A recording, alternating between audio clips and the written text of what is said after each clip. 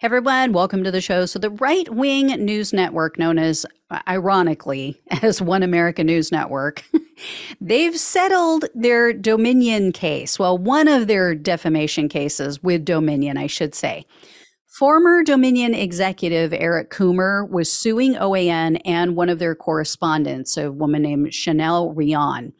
They were pushing, of course, false election stories about him and about Dominion.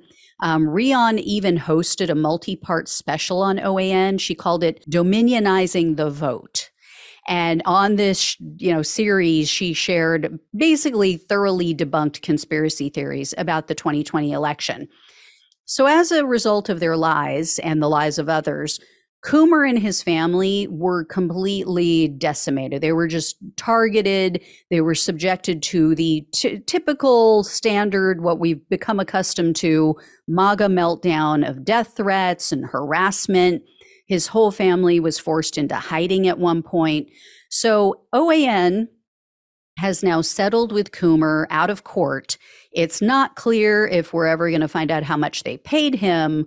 But this is really bad news for the others that Coomer is suing, because he currently has lawsuits pending against right-wing podcasters Joe Altman and Michelle Malkin, Rudy Giuliani, Sidney Powell, Donald Trump, Eric Trump, and the Gateway Pundit. So this settlement makes their defense so much more difficult. And OAN is still on the hook for defamation suits brought by Dominion and Smartmatic.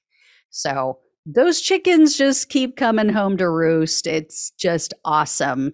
And again, I ask MAGA, if there's so much evidence, if it is irrefutable that the election in 2020 was stolen, don't you think that OAN would come forth with all of this so-called irrefutable evidence instead of paying people off, instead of settling?